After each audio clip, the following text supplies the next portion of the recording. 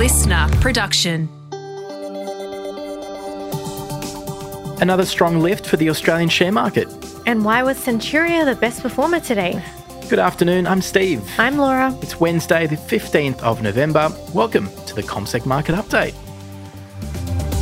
Laura.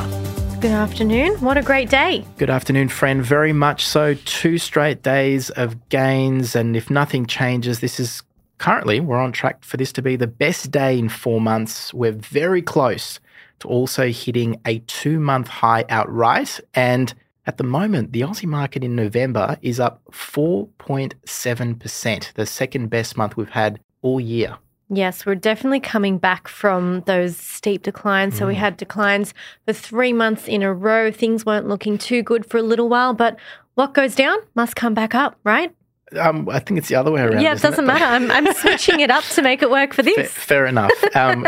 In this context, it is true. The ASX 200 today up roughly 1.4% as we get very, very close to the end of trade. The big question, yes. Why? Well, this is an interesting one. A lot happened in the past day, A lot has happened, but it's one main thing really that has pushed our markets higher. And I'm guessing you're going to say inflation. Wow, out you of read the my US, mind. because last night we had this highly anticipated report out of the United States, which is out monthly, giving us an idea of what inflation's looking like over there. For the first time in 3 months, prices that people are paying for things have gone backwards, or at least, fallen. So CPI still up 3.2% over the year to October. A month earlier, that was 3.7%.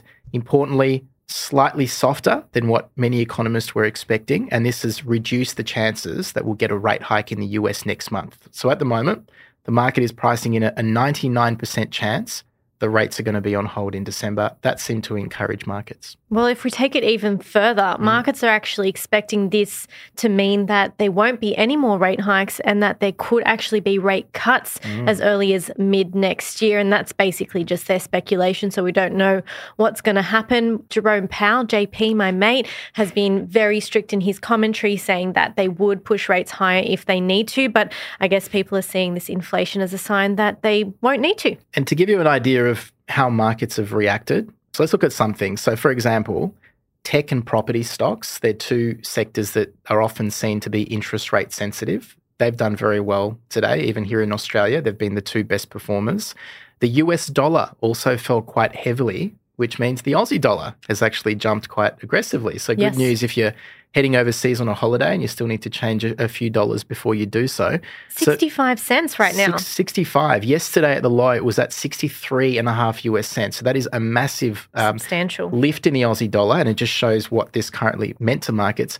But also a weaker US dollar can be helpful for commodity prices. So that can see commodities lift. It can see some mining and energy stocks jump as well. Yeah, absolutely. So that was really the driver of our market, starting off on a good note and staying there. And as you mentioned, there were quite a few things happening. It was a very busy day in terms of economic data. So after that, at around midday, just beforehand, we got the quarterly wage data being released. And that was what was in focus. So we were waiting for this for a long time, but it didn't seem to move markets.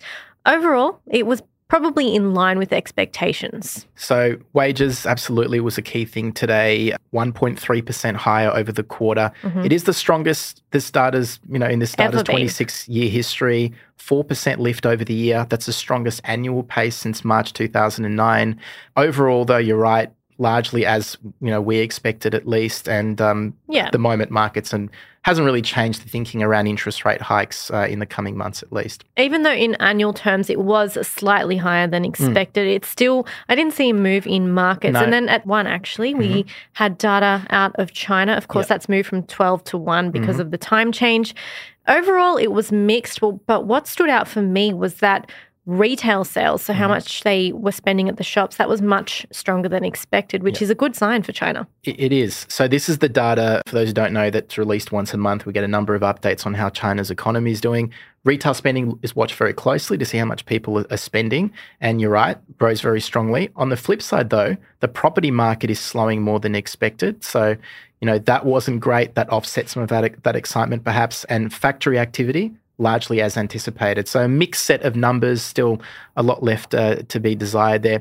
Let's look at sectors and stocks because there's a lot to get through. So there was only one sector that was lower, that was energy stocks. And I guess that's on signs that the war in the Middle East could be easing. So recently that has pushed oil prices higher with those tensions rising. But now that it seems to be easing, that's laying off on the energy sector. Real estate stocks were the real outperformer today. Yep. So energy stocks are by far the worst performers so far this month. So nothing really has changed there as the only losers. Property, as you said, up almost 5%. Well, actually, they had their biggest daily lift in over 3 years, so since April 2020. There you go. And tech, also standing out. Another interest rate sensitive sector, as we said, about 3.5% higher. Miners up around 2.5%. So gains really across the board. Let's look at individual stocks. So Nufarm was among the top performers after coming out with full year results.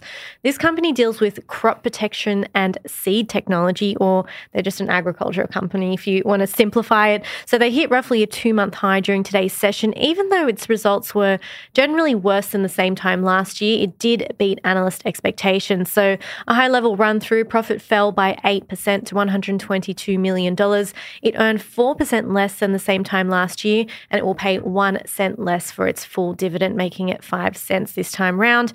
In saying all this, though, these results were on the heels of record results in the prior period too, so that's definitely worth noting. And of course, the reason for these results was a challenging backdrop. The company also said it anticipates a similar performance in the first half as conditions remain challenging, but said they're optimistic about returning to growth in the second half of 2024. But again, another great example of expectations driving the share price rather than the actual results. Exactly. Origin Energy also in focus today. It actually rose, but this is a company that's had $20 billion on the table to be taken over by a group of investors overseas.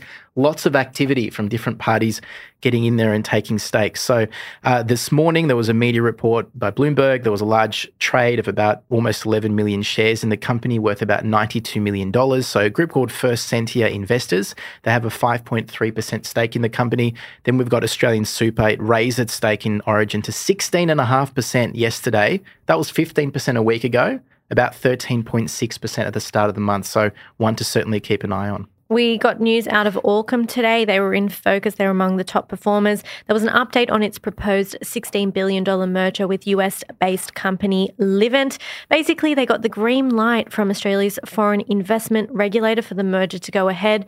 There's still a few more approvals that they need, but at this point, that's just one more thing ticked off the list. A standout today, Centuria. This is a property group, a $1 billion property investment company. At around 1 p.m, it released a one-page statement saying it spent $70 million, 71, to buy a logistics facility in North Rocks in New South Wales. And this is part of its strategy to take advantage of strong rent opportunities and low vacancy rates. Just wanted to quickly note as well, Karoon Energy, that was an interesting one today. So it did start the trading day as normal, but its share price was falling quite heavily on no news. They were down around 10.5% 30 minutes into the session. They then went into a trading halt, meaning you can't buy or sell shares in the company. That's pretty normal for a company to pause when they have something big to announce. So now we'll have to wait and see what that announcement is. All they gave away was that it relates to a potential transaction. So they have a maximum of 2 days to release that announcement now. And just quickly confirming, the ASX 200 is closed, 99 points higher, 1.4% lift to 7,105.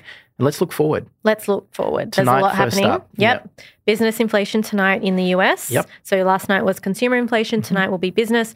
Retail sales for the month of October and an update on manufacturing. This could all move markets tonight. Yeah, there'll also be some inflation figures out of the UK as well. So every time we get any inflation data, it's watched quite carefully. Tomorrow, our latest jobs report for the month of October, expecting to see 20,000 jobs added, unemployment at 3.7%. So this could potentially move markets more than the wage numbers that we saw today. There's a number of companies paying dividends, Myer, Invocare, Bank of Queensland, a number of AGMs and some more earnings results coming out too. Exactly right. I think that covers all of it. It does. Lots that we got through just then. But, we did. Have a great evening, everyone. We'll speak tomorrow. Chat then. Bye.